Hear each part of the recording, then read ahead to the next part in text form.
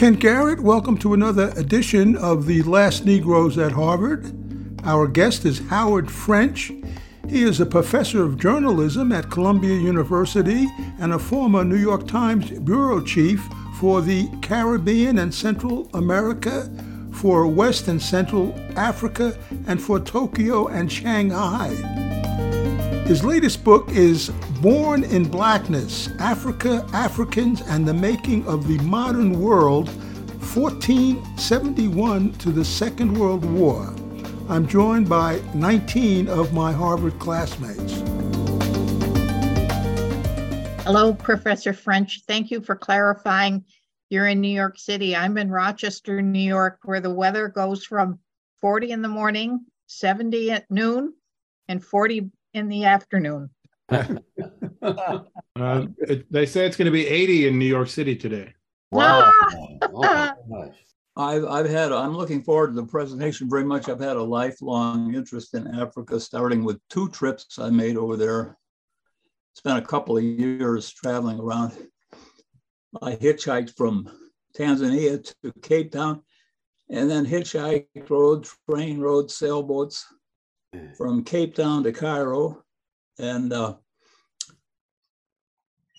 also my roommate, one of my roommates, one of them, Adam Hochschild, has written a good deal about the Congo. But my other roommate was Aikwe Arma. You guys probably knew George Arma. Yeah. Who is a leading African novelist from Ghana, lives in Senegal. His novels are about the thousands of years of African history. So, all right, looking forward to it. Can I cause you all to say, so you've told me a little bit about yourselves, but you haven't really told me anything about your professional or academic or any other, that side of your lives. That would be very interesting to me. Okay. All right, let me just add, I'm an editor and writer, and I live in New Hampshire. One novel that I wrote was about pre-revolutionary Zimbabwe, the settler regime in Rhodesia. It's available on Amazon, called The Angels of Zimbabwe. Okay. George Allen. Hey there. I am in this group. I was roommate in the college with the late Fred Easter and Hobie Armstrong, both of whom were profiled in Kent's book. I'm a semi-retired trial lawyer, mostly federal court civil litigation. All right. Marcy. I run Clean Air Campaign and its Open Rivers Project in New York City, and am working on a huge archives project to try to counter disinformation and the rewriting of history on major resource allocation battles. Hi, I'm Ann Huberman. I'm in the class of 63 also, and a retired academic librarian and now a climate activist in Peterborough. We have a goal of 100% renewable energy by 2050, electricity by 2030 in Peterborough. Okay. Jerry. Good morning. I guess the highlight of my life was to be in Kent's book. Maybe the downside is I'm a lawyer. So, and after law school, I went into the Peace Corps, Cusco, Peru, for a couple of years. Joined the Department of Justice for a while as an environmental lawyer. Worked for an oil company. Worked for the state government. Worked for a nonprofit. Headed up Audubon, California.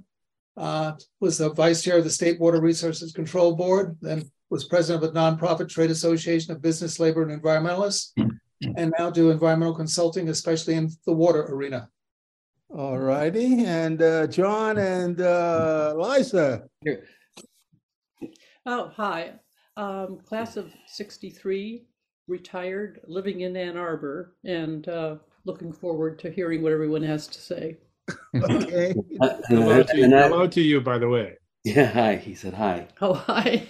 John. Hi. Oh, yeah. Well, I worked here at the University of Michigan, putting out an alumni publication for a lot of years, and before that, I was at papers ranging from Muhammad Speaks, where I was editor-in-chief, to New York Times National Copy Desk and Chicago Sun-Times, New Haven Register, etc. Okay. You're also a twin, aren't you? And a twin, right? Bill. Yeah, Bill Collins, live in Aiken, South Carolina, where summer is slowly coming. Harvard 63, 20 years in the Navy, nuclear power, then worked for Westinghouse, building and operating plants to burn municipal garbage in a clean way.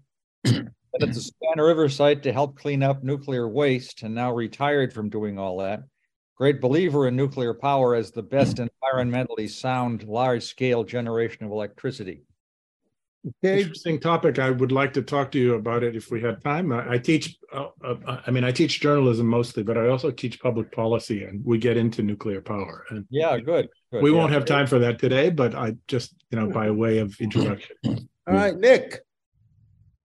Nick Bancroft, live outside of Boston, same class, 63. From 63, went to Harvard Business School a couple of years, then went to India for a couple of years in the Peace Corps, working with small companies, business like that. Came back to Boston, spent most of my time with manufacturing companies or investments, but also along the way spent some time in Haiti and working with an organization in New York called the International Peace Academy. At the time, a fellow named Olara Otunu was running it, and got in touch with Kofi Annan and so on and so forth.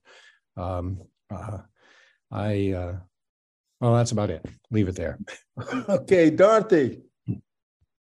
Hi, everybody. Let me do this. Class of 63. I didn't make it to Angola to fight against the Portuguese for the Angolan Revolution, but I did make it to the Harlem Action Group. My also friend, Aikwe Arma, and my roommate, Emmy Schroeder, did go to Africa. Much later, when I went to visit Ghana, I went to see Arma, but my friend and I got arrested and ended up in prison because we jumped over the wall around the palace. So not knowing what we were doing. I ran Youth Build for 40 years, and that is and continues in 250 communities in another 80 countries, including several in Africa. And I went to South Africa after a while after 9/11 to help get it set up in South Africa. So that's sort of my history. And Youth Build is a comprehensive program for young people who left high school without a diploma, who grew up in poverty, who are searching for completing their education and building affordable housing in their community for their neighbors and becoming leaders. And it's been a great life. And right now I'm considering starting something called Elders United for a New Economy. And we'll be interested in whether any of you think that's a good idea when we get time. Okay, all right. Alden. Well, I've had a rather checkered career. I taught for a few years junior high school and elementary school.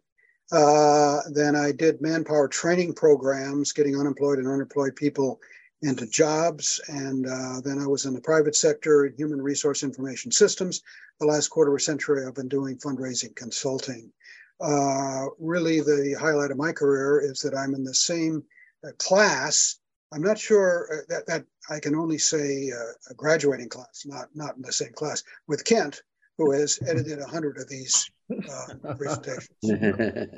Okay, all right. Jeff. Oh, me? Yeah. Hi. Well, while I was also Harvard 63, and while I was there, my effort to change the world was as president of the Socialist Club, which is, I think, where I met a couple of our other participants here. John, I think, and I were on a picket line together, and Pete DeLissafoy and I got involved in some scrapes together. And after that, my next attempt to change the world was as a community organizer in Venezuela, in the slums of Caracas. And after doing that, I figured, well, I better try to understand the world a little better, study sociology, taught that for a long time, and wrote several things, mostly on Latin America, several books. And then I finally decided the best way to really understand sociology was not to write for academic publications, but to write fiction, to try to take people into the experience of, into several experiences. I mean, and this has produced short stories, so far 2 novels. I'm working on another one now. Okay. I live in southern Spain. Liz. Hi, I'm also class of 63. I'm a almost completely retired clinical psychologist. I've lived in Tacoma Park, Maryland for the last 15 years, but I identify as a Californian. I'm a graduate of Hollywood High School and lived in Fresno for close to 30 years. And have never spent significant amounts of time out of the country, although I worked for World Teach, which was out of Phillips Brooks House as a 50-year-old, and spent 5 months in Namibia. And we'll be going in Namibia, and we'll be coming back in a few weeks to see the child who was 6 then get married. And so again, clinical psychology has really been my focus, and I've done a lot of training and teaching as a result of that. I have a very quick question. I want to be mindful of time, but I had a conversation with someone about this just yesterday. And what work is the word clinical doing in the phrase clinical psychology? It means we see clients. We see clients. That's what it means. Okay. Yeah. As opposed to an academic psychologist, an industrial psychologist. Got it. I'm also the descendant of enslavers in Charlottesville, and am working to understand more about that and writing about that. So am I. Oh. Yeah. in and around Charlottesville. Yes. Oh, okay. We have something to talk about. Okay. Right. Doug. Hi, I live in Louisville, Kentucky. Although I haven't spent a lot of time in Africa, I've been there a number of times for various meetings and conferences. My most significant period was living for 3 months on a small platform which had been constructed by a bunch of Cambridge undergraduates out of scaffolding material. It was right on top of a coral reef. It was 10 miles south of Port Sudan and 3 miles offshore. George Jones, class of 63, Ann Arbor, Michigan, and at 1219, that's all I'm going to say. David Othmer. David Othmer grew up in South and Central America, went to the business school as Nick did after Harvard, and I've spent most of my career in public broadcasting in New York City and here in Philadelphia, where Maureen and I have lived for 30 some years. All right, Hamp. Class of 63. Like Jerry, the highlight of my book, of my life, was having a cameo appearance in Kent's book.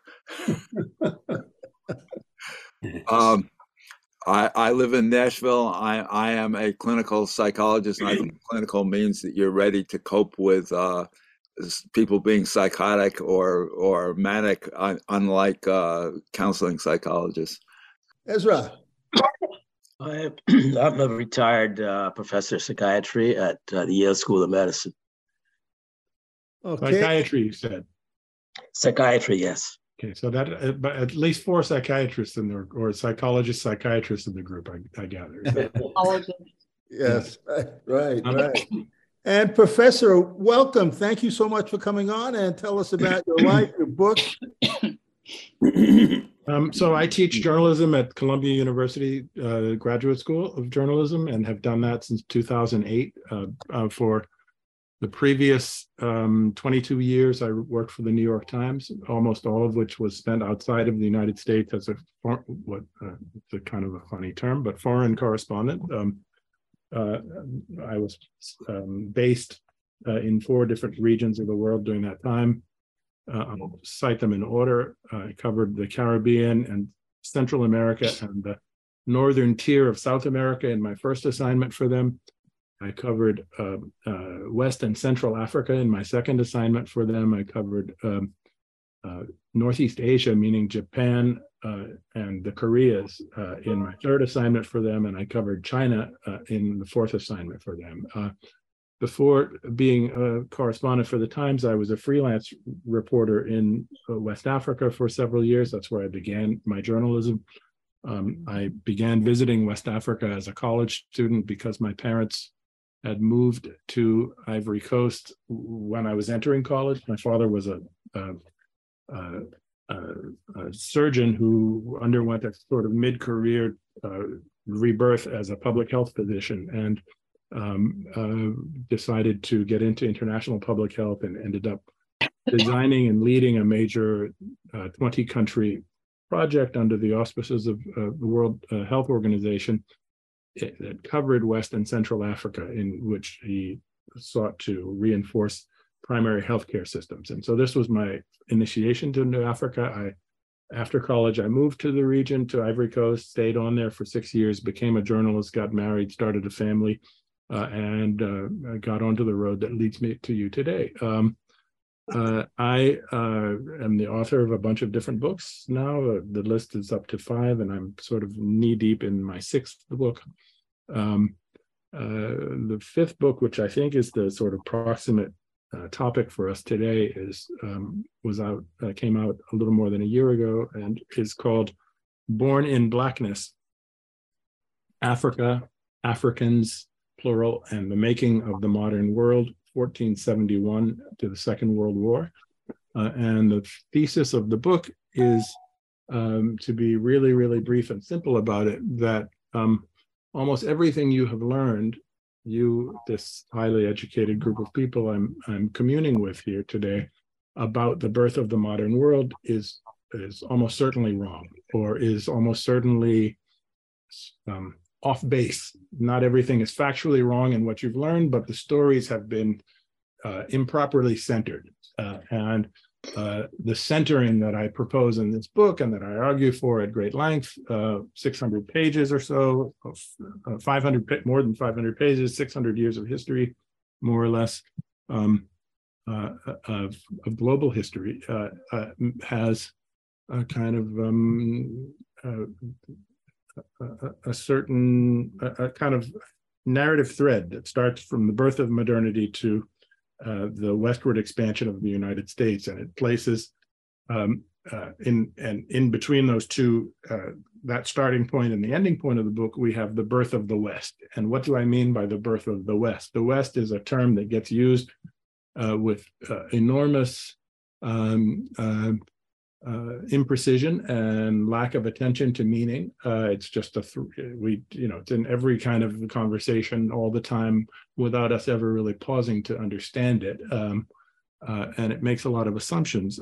I define the West, for the purposes of my book, as a kind of economic and political condominium between Atlantic-facing Europe and what was once uninhibitedly called the New World, and that the Atlantic-facing Europe took over the New World by way of a genocide of the inhabitants of the New World, and that this takeover and this, I've never found a word in English that does quite as well as the French word that I know for what I want to say. So I'm going to use the French word, and then I'll try to translate it into English.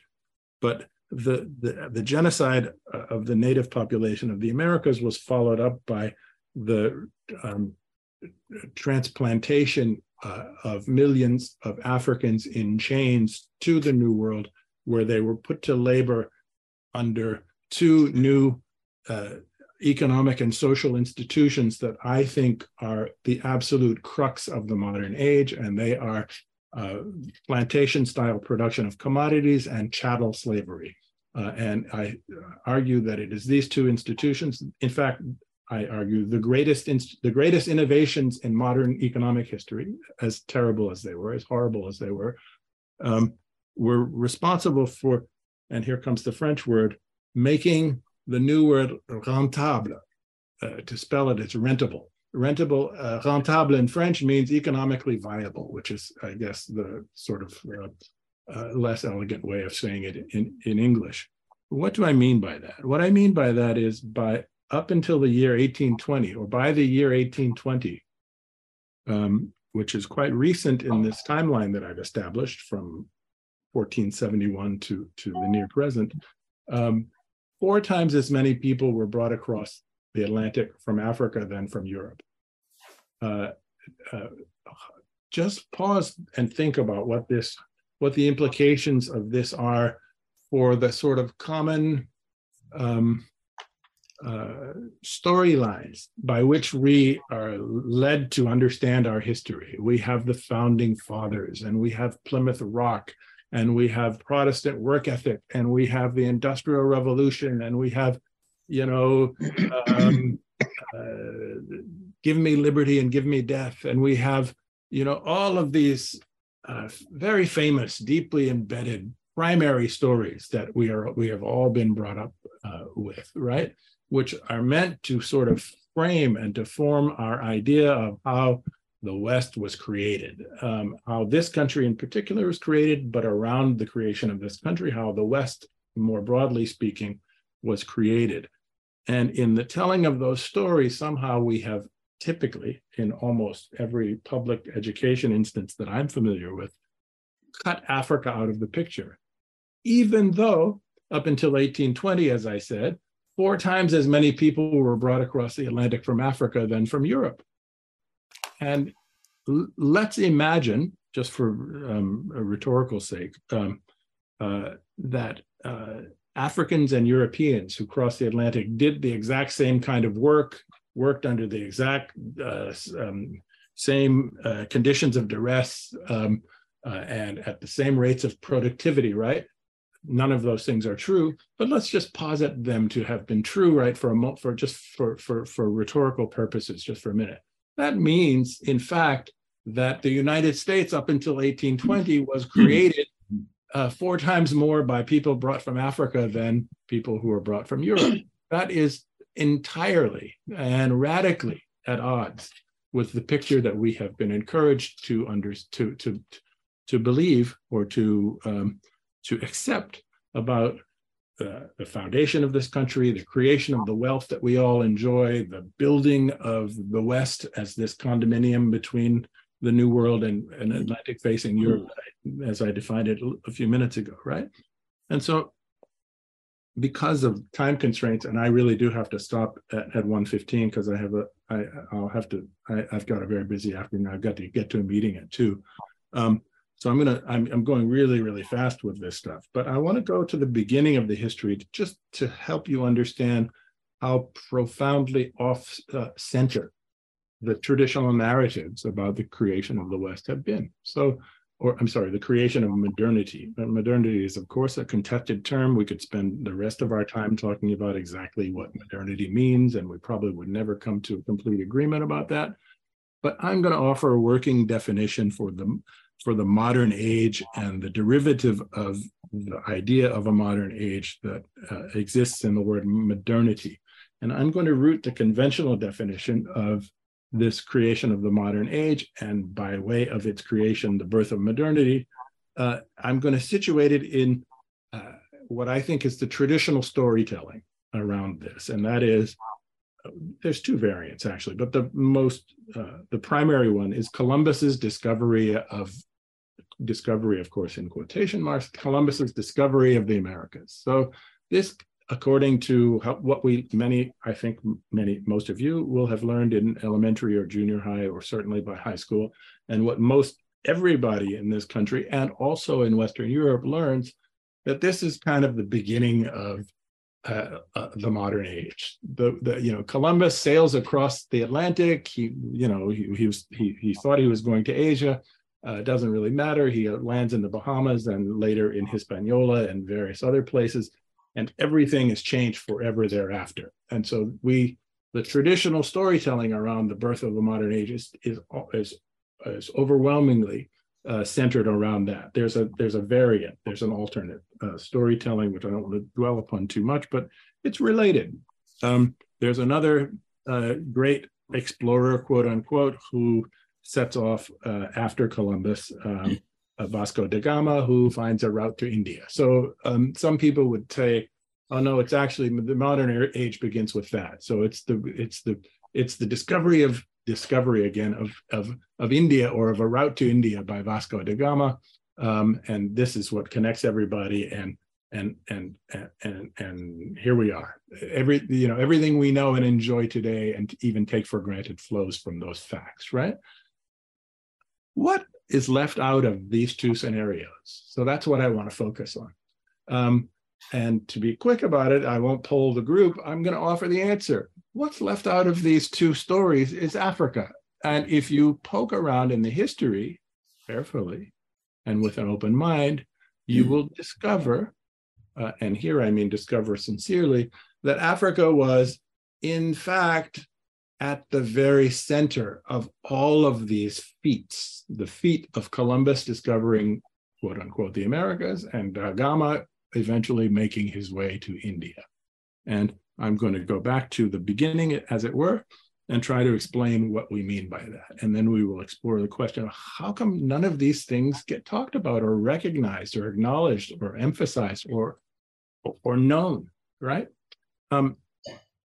So I was put onto the path of this book while working on a previous book, a book about Chinese history. And in the research of that book, I was in the library, stacks for very long hours and reading enormous amounts of material and beautifully in terms of how I experience these sorts of things, making all kinds of unexpected discoveries. So when you're researching a book, hopefully you find the things you were looking for, right? But if you are luckier, you also find a lot of things you weren't looking for, right? And so when I was researching the book about Chinese history, that happened to me, right? I'm thinking about, a central idea of that book is how has China, this very long, I don't want to oversimplify here, but continuous civilization, as it's often fancied, right? How did they, how over time have various Chinese dynasties conceived of their place in the world, right? That's kind of a big question at the center of my previous book. And as I was researching that book, I start reading archivally into the very first encounters between the avatars of the age of exploration, as we are taught to see it, right? Meaning mostly Portuguese, but also eventually Spaniards and various other people, right? And the Chinese. And as I began to read through these archives, I start to make an enormous number of totally accidental and unanticipated discoveries, the most important of which is that for almost the entire 15th century, the Portuguese had no focus on discovering a path to China. So what are we or to India for that matter? So what are we taught? We are taught that the age of discovery is all about this hell-bent, completely overriding, almost, divine quest, right? A divinely appointed quest to find a maritime route to the east, right? That was the obsession to the exclusion of everything else. And therefore, this is why the Gama theory of modernity holds in the minds of some people, because suddenly you're in India and the quest is over. You've achieved this thing you've been dreaming about for so long, right? In the archives, I discover that in fact, the Portuguese, starting from the 1420s, actually there were some interesting efforts before then, but on a large scale, starting in the 1420s, the Portuguese were not hell-bent on finding a way to India or to China. They were hell-bent on connecting with Africa. And there are decades worth of persistent and absolutely obsessional and devoted and expensive to repeat myself, just, continuous and persistent efforts to do so, which are totally lost from the conventional tellings that we have all been led to understand about how the modern world was created. And so what happened in the 15th century? That became my mission. Like, I bookmarked this in my brain and I said, this doesn't really have a place in the book that I was working on at the time, but there's no way. Listen, I've worked as a journalist in all of these parts of the world. I think of myself as a very curious person and a pretty well-read person. How come I didn't know this? And so I bookmarked all these things and, just assigned myself the task of, at the appropriate moment, re-entering this realm of knowledge and archival knowledge and figuring out what was going on. The story that I discover is that in the opening years of the previous century, the 14th century, this is going to sound fantastical to you all. I hope you'll, I don't say this for pecuniary reasons. I hope you'll want to read my book, right? In the opening years of the 14th century, in West Africa, there was an empire known as Mali, which covers most of Sudanic West Africa, meaning just south of the Sahara Desert, of a geographically extensive and culturally accomplished empire. And its ruler of the day in the opening years of the 14th century was a man. Mali was a Muslim empire, was a man named Abu Bakr II. And Abu Bakr II, Mali was a gold superpower. Mali was the leading source of gold into Europe in this era. But the Europeans didn't know where the gold came from, because they knew it came from Africa, but they didn't have any picture of precisely where in Africa it came from. And the reason for that is because the gold was sold mostly via Italy into Europe by Berber kingdoms in Mediterranean Africa, right? And the Berbers obviously had no interest in telling the Europeans where the gold came from, right? And so the Europeans knew that Africa was a source of gold, but they knew little more than that about Africa, right? Portugal was particularly, let me stick with Abu Bakr II. So in the first decade of 14th century, Abu Bakr II commissions an expedition of what we think were dozens of boats, and I'm calling them boats because they were not tall-masted ships. They were, dugout boats of perhaps 50 to 75 feet in length, right? To try to cross what for the Mali Empire was called the Great Ocean. Great Ocean's actually a term that had been used in Europe and various other places also. So Mali, as this empire, is an ocean-facing, Atlantic Ocean-facing empire, and Abu Bakr II gets into his head to try to figure out what exists on the far side of the water, right? And so he commissions this expedition. I'm going to guess the year was something like 1306, something like that. Now just think, we've set modern age around 1492, right? Here we are in 1306. Columbus was great. He tried to cross the ocean. Here's an African guy trying to cross the ocean. He commissions this expedition. The boats head out at sea. They're loaded down with gold because he thinks, well, we don't really know what we're going to find on the other side of the ocean. But if we find civilizations there and centers of wealth and population there, gold is kind of known to be by everybody a store of value and of universal interest, right? So he loads the boats down with gold, and most of the boats sink at sea. And the leader of the expedition returns to Mali. He survives, and he presents himself to the emperor, Abu Bakr II. He tells the emperor, with great regret, we had a disaster, right? We lost most of the ships. He describes the circumstances. They reached a point in the ocean where currents converged, one from the northwest, the other from the southwest, terribly violent, and the boats were sunk, right? Abu Bakr II says, well, that's really unfortunate, but we're not going to stop here.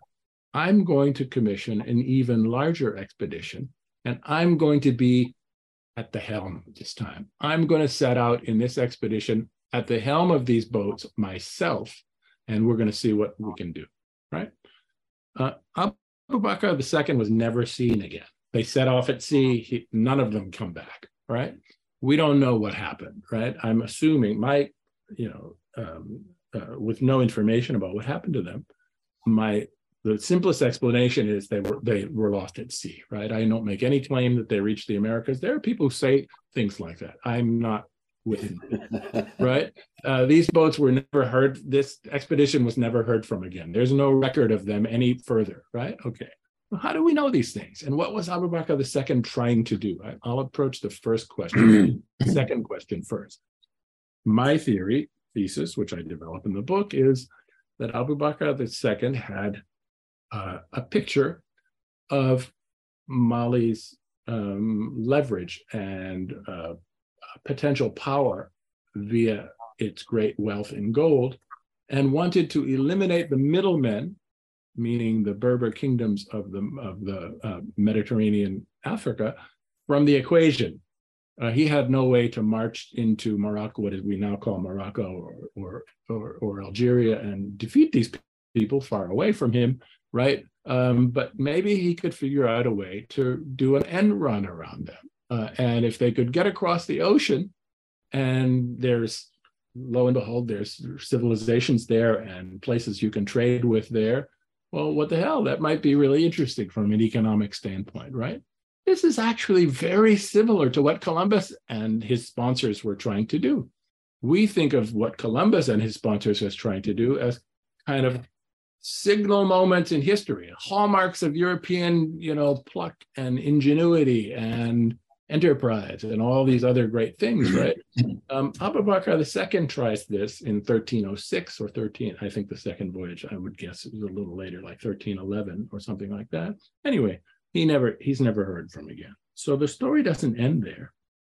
It picks up in 1325 when a successor of Abu Bakr II, a man named Mansa Musa, who has become familiar to kind of popular history and urban legend and things like that, picks up the challenge, right? And he says, I think with very similar motives, I'm not going to set off at sea. Look, Abu Bakr II, we never saw him again, so I'm not going to try that. What I'm going to try to do is engineer a different kind of end run. The end run I'm going to try to engineer is to go to Mecca and to Cairo, which was the seat of the Mamluk Empire at the time, and from there to pay pilgrimage in Mecca, and establish a new kind of relationship with the Mamluks that will put Mali on the map as a major player in the Islamic world and set up a circuit of trade in gold from Mali to Egypt, which was a much more populous place than Maghreb than Berber or Maghreb North Africa, right? And just sever our reliance on these middlemen in North Africa and create this new axis. And so, in 1325, Mansa Musa, this is an abundantly documented event, sets off across the Sahara Desert and travels to Egypt, 3,500 miles, in an enormous convoy of camels and donkeys and various other things, including many slaves, and carries with him 18 tons of pure gold. Oh my God. No one before or since has ever been in possession or command of any even remotely comparable amount of gold. Mansa Musa shows up in Cairo with 18 tons of gold and begins to distribute the gold in acts of religious devotion, in acts of political patronage. He delivers, he's, by the way, camped out at the foot of the Great Pyramid. And eventually, I have to be quick about this, eventually he gives away all the gold, all 18 tons of it, to the point where he had to borrow money to get back to Mali. Okay? We know this story, and we know the story of Abu Bakr II, his predecessor, because Mansa Musa receives an audience of the Mamluk governor of Cairo, in which the Mamluk governor of Cairo, together with his scribes, is interviewing Mansa Musa in an oral historical fashion about the history of the Mali Empire. And Abu Bakr II, I cannot imagine a motive for him to make this up, right? Tell them the whole story about, my predecessor wanted to get to, he didn't use the word Americas, right? Obviously, but wanted to reach the Americas, right? He wanted to see if there were Americas out there. And he launched these 2 expeditions, and it was never seen after the second one, et cetera, et cetera. So I decided to come to Cairo, and here I am, right?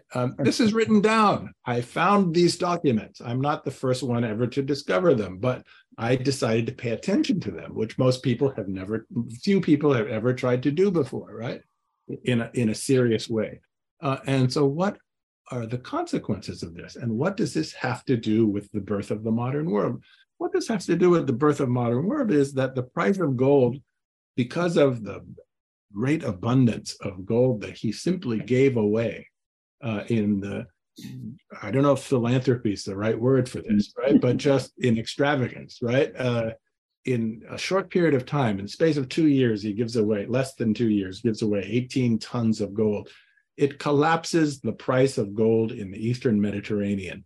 Silver becomes worth 5 times more than gold. That's almost an exact reversal of the normal historical ratio. Gold is usually worth 5 times more than silver, right? Nobody needs gold anymore. There's gold everywhere. And so the word of Mansa Musa and identification of this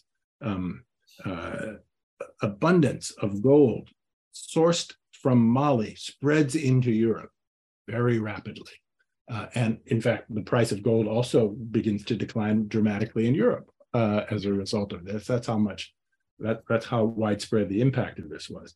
And this sets a fire on the Portuguese imagination. And this is the spark that creates what we commonly call and mischaracterize as the age of exploration. We mischaracterize it as an attempt to discover a way to India and to China. The age of exploration was in fact born out of desire by the Portuguese for reasons very specific to them to connect to West Africa.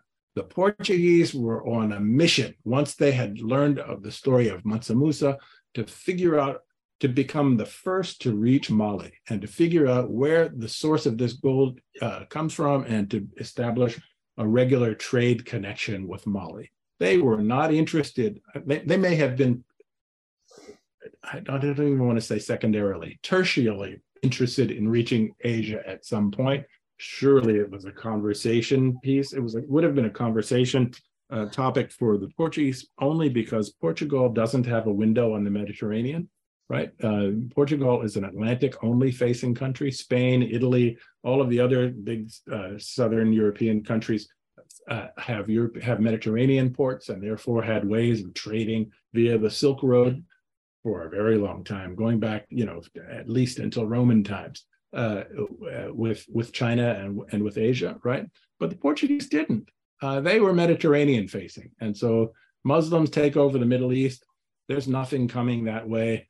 Portugal, under the Aviz dynasty, is a very new kingdom and very, very weak and fragile militarily. What I'm going to call, in a telegraphic way, the Spaniards, they were Castile and Aragon and various other places, all wanted to conquer Portugal and to reabsorb it under their authority, right? And Portugal had to figure something out in order to survive. And what their game plan became was Mansa Musa and Mali. Let's find the way to Mali by sea. And this is setting everything in motion. And to be, I could spend another hour just on this stuff, but to explain, to give you another sort of insight into why this is so pivotal and so important to understanding modernity is that so Prince Henry the Navigator, a figure that many of you will have heard of or probably familiar with to some extent, becomes the chief patron of these exploratory efforts. And he starts in the 1430s and continues devotedly at great expense and at political risk to himself until his death in the 1460s to find the gold in Africa by sponsoring maritime voyages down the coast of Africa. He dies in the early 1460s, I think 1462. His successors continue this until 1471, when, lo and behold, the Portuguese finally arrive on the coast of what is presently known as Ghana, and they don't discover Mali's gold there, but it turns out Ghana is also fabulously rich in gold. And so the Portuguese set up a trading station, a fortified trading station in Ghana, which was built on a large scale and is incredibly robust and still survives to this day, called Elmina, the mine. The Ghanaians call it a castle, right? Most people think it's about slavery. It became a place for the trade in slaves, but only much later, right? It was built as a gold trading center. The Portuguese didn't come and conquer anybody in Africa. They set up a trading station, negotiated with the local kingdoms of that part of coastal Ghana, and they build this giant castle there to facilitate this. The Spaniards, by the way, much more powerful, much richer than the Portuguese, get wind of this. And they sent a naval fleet down the coast of West Africa to try, in a major battle that none of you have ever heard of, I'm willing to bet. In a major battle, this is world history all capitalized, right? The Spaniards sent a major fleet down the coast of West Africa well before Columbus crossed the Atlantic to try to seize Elmina from the Portuguese. The Portuguese had intelligence about this, although much smaller and weaker. They lay in ambush in coves off the coast of West Africa, and they sink the Spanish fleet. It is after that point that they build the fort at Elmina that we call this castle, right? But why my insistence on this pivotal characteristic, historically speaking, for all of this? Because it is only at this point that the Spanish decide to sponsor Columbus. Columbus had been all over Europe trying to get people to various crowns to sponsor him in his eccentric, by the standards of the time, desire to prove that you could get to Japan by going west, right? He had been laughed out of various places. You know, we have other problems. You know, go ahead and try it. If you can make it, come back and let us know. You know, that sort of thing. Now that the Portuguese had become rich in trading, and rich is the right word, within 3 years of building a fort at Elmina, a third of the Portuguese crown's entire revenue consisted of trade with Elmina. A third, right? This is what puts Portugal on the map in Europe, and which enables Portugal to begin funding the people who eventually became famous as the avatars of the age of exploration, the people like Da Gama who reach India, right? It is Elmina that pays for all of that stuff. It is the search for gold in Africa which sort of lights the path that leads to all of this, right? And which also, importantly, creates the opportunity that leads to Columbus's discovery of America. How did that happen? Why did that happen? This happens because the Spanish and the Portuguese alike in this era shared a kind of primitive notion of geology and of geography, in which they assumed that since the Portuguese had discovered gold at a certain sort of breadth of latitudes in the tropics, then this must have meant that the secret to finding gold was looking in that same band of latitudes. And so the Spanish, Catherine and what's his name? Anyway, the Los Reyes Católicos, the Spanish, the Castile and Aragon, Ferdinand. Isabel. Sorry? Isabel. And yes, Fernando. Isabella and Ferdinand, excuse me. They decide to fund Columbus on this notion that, yes, he's talking about Japan and China and all of this stuff. That's not really our primary concern. Great if he finds those places. In the meantime, as he sets off into kind of subtropical oceans, have him look for gold. And we know from Columbus's diaries that from the very first day on land, every single day, there's a notation about what evidence of gold he had found. Anyway, so I've only got about, I assume you want me to leave a few minutes for questions, right? Yeah. Okay, so I'm going to go for another 5 minutes. That means another 400 years in 5 minutes. Yeah. So the Portuguese don't rush off to Asia. The story we're all been given to believe is that Asia. 1471, they discover gold that in Elmina, right? The Portuguese spend the next 30 years not trying to get to Asia. How do you explain that? The Portuguese spend the next 30 years completely obsessed with exploring this same notion of a latitudinal distribution of gold. We're in Africa, this continent that modern histories tell us the Europeans simply wanted to figure out a way to get around it. The Portuguese are spending 30 years, in effect, completely obsessed with connecting with Africa for the purposes of discovering more gold. And as they do this, they land in an island that becomes the next big pivot of this history, called Sao Tome, which is situated almost exactly on the equator. It's volcanic, it's tropical, obviously, it has heavy seasonal rains, and because it is volcanic, it has very rich soils. The Portuguese had just begun experimenting with planting. In fact, Henry the Navigator was a player in this, planting sugar cane in places like Madeira and other islands very far to the north in the Atlantic with limited success. They were making good money in it, but it wasn't anything like what it would become. Someone discovers that if you plant sugar cane in the volcanic soils of equatorial Sao Tome, sugar grows like firecrackers. It just takes off, right? The only problem with sugar is nobody wants to do the labor of growing sugar, right? And that has been true and remains true everywhere in history that sugar cane has been cultivated commercially. It has been associated with slavery or with forced labor, right? That remains true in the United States today.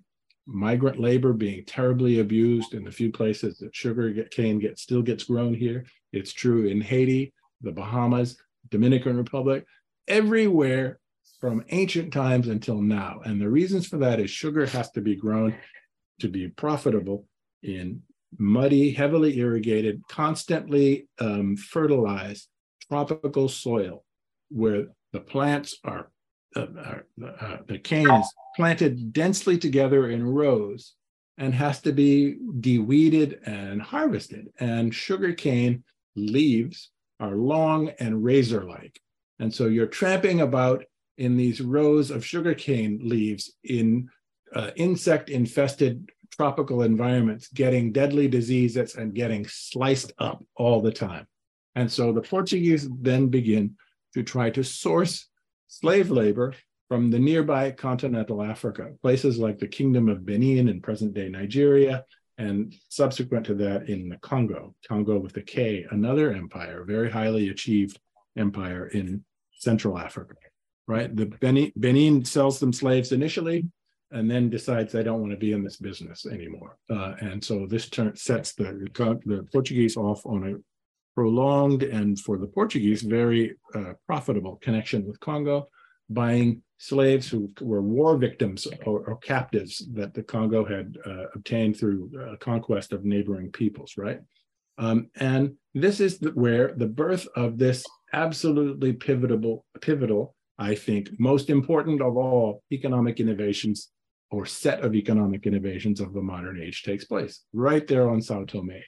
Begin to see the organization of plantation agriculture using chattel slavery, which we need to pause to understand briefly for the first time. Chattel slavery in this working definition is the perpetual, meaning transgenerational enslavement of people as if they were beasts of burden on a racial basis. This slavery has been everywhere pretty much in world history at one time or another. And in fact, even then, in this moment we're talking about, still existed in Europe, but chattel slavery was a new institution, as I've just described it. And chattel slavery has its proof, has it's invented and refined on Sao Tome, incredibly profitable proof of concept there. Chattel slavery shows that it's even more profitable than gold trade in a very brief period of time. And then something extraordinary happened by an incredible accident. The Portuguese are trying not to get to Asia still, but trying to figure out how to connect quickly to other parts of Africa, Africa being a vast continent, right? Instead of hugging the coast, they copied Arab navigational techniques and begin to tack down the coastline of Africa. As you're tacking, I'm drawing these triangles here, farther and further to the west to get further south, right, by cutting back, right? They bump into Brazil. The Portuguese were not Columbus was trying to find other stuff. The Portuguese were not trying to find any other place.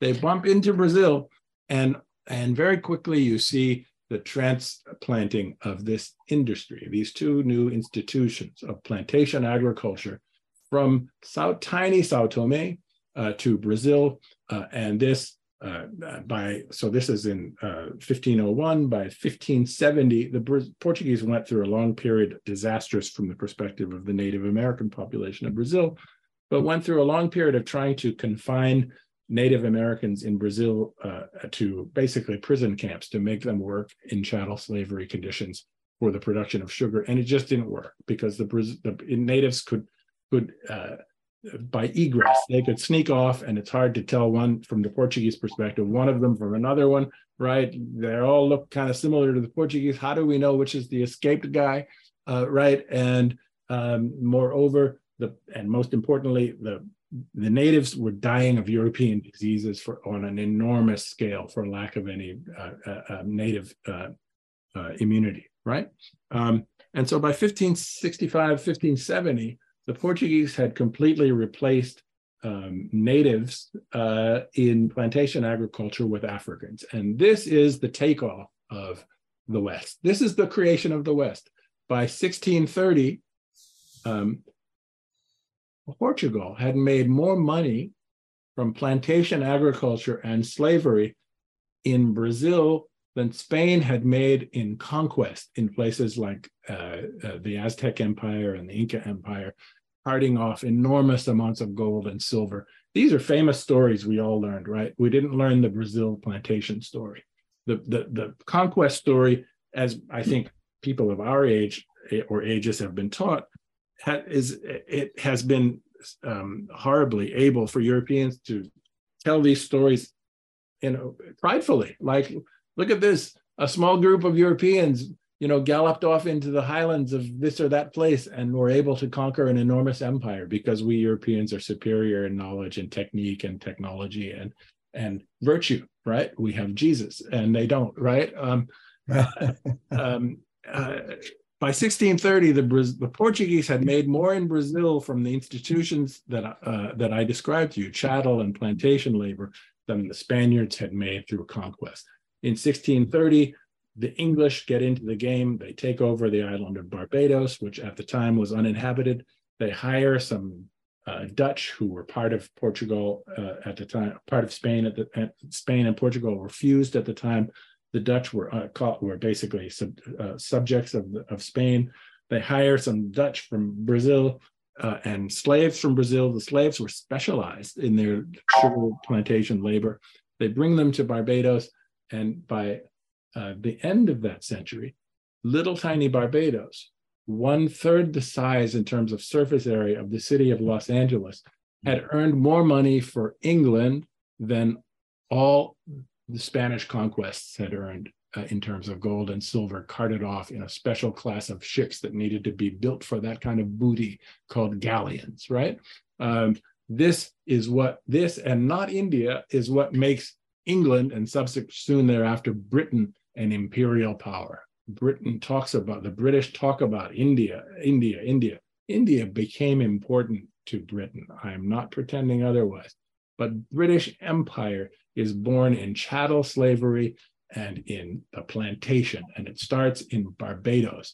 And Barbados gives England the wherewithal to fight and eventually to beat the Spanish in terms of naval power, and to take over Spain and to do a whole variety of other things. It puts England and then Britain on the map as an imperial power. That's the start. And to end here, the book has all of the economic and statistical data necessary to support these arguments, but there's an anecdotal way to bring this home to you, right? In 1791, the Africans who were enslaved in Saint-Domingue in plantation agriculture, a system that in a very planned and conscious way rubbed people out, meaning worked them to death by design in the space of about 5 years. It was cheaper to work people to death and replace them than it was to even introduce the most rudimentary sort of elements of, if these were animals, one would call husbandry, right? There was no husbandry, just work them to death and replace them, right? The Africans who were subjected to this kind of work regime in Saint-Domingue rose up in a revolution. One of you is the roommate of Adam Hochschild, who I actually saw not so long ago at a conference in California, who I've known for many years. He's written about this himself. Anyway, the Africans, and they're Africans because you don't survive long enough on the plantation to forge a new culture or a new identity. People are brought from different parts of Africa by design to prevent them from rebelling, and they rebel anyway.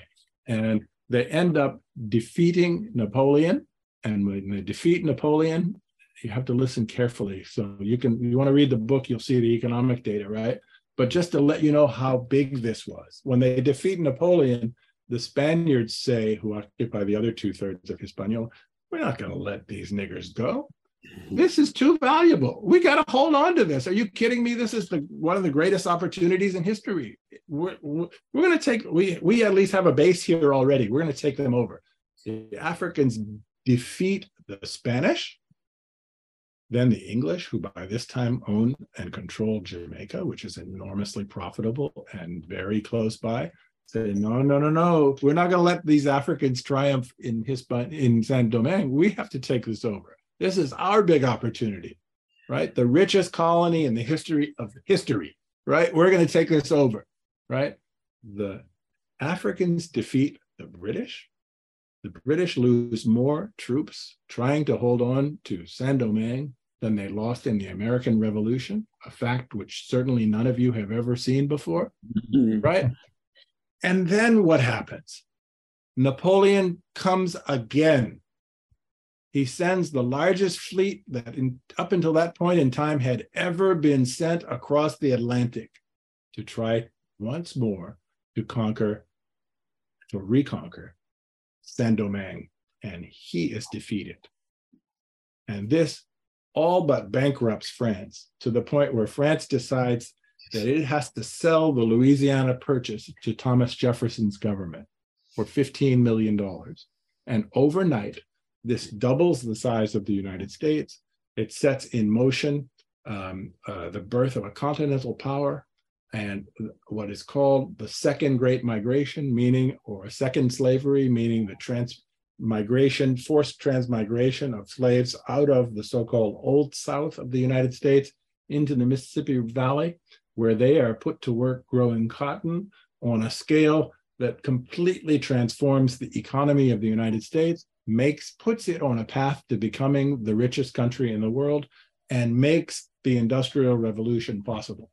Why does it make the Industrial Revolution possible? Because the story of the Industrial Revolution, we are told, is simply one of great English ingenuity or British ingenuity.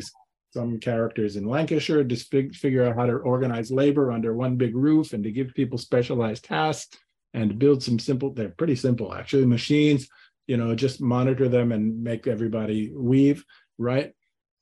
What were they weaving?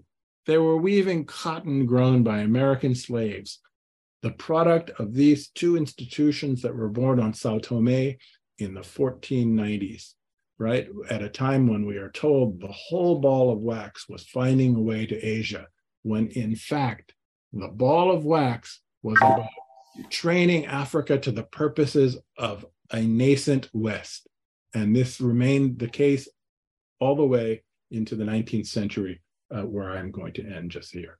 Well, Howard, thank you so much for coming on. It was really spectacular. You're welcome, Kent. I'm glad that you're helping me to observe time discipline, because I really do need to go and sort of stuff something in my mouth and then get to a meeting really quickly. But thanks a lot. It's been a pleasure talking to you guys and seeing you all and hearing your stories too. And I appreciate your interest. Okay. Take care. Wonderful. Thank you. That was Howard French. He is a professor of journalism at Columbia University and a former New York Times bureau chief for the Caribbean and Central America, for West and Central Africa, and for Tokyo and Shanghai. His book is titled Born in Blackness, Africa, Africans, and the Making of the Modern World, 1471 to the Second World War. And that's it for this episode of The Last Negroes at Harvard. I'm Kent Garrett. You can hear more episodes on our podcast, which you can find on Apple, and Spotify, or from wherever you get your podcasts. Our podcasts also stream on WIOXradio.org every Thursday morning at 9 a.m. Eastern Time. Plus, you can read all about us in the book, The Last Negroes at Harvard.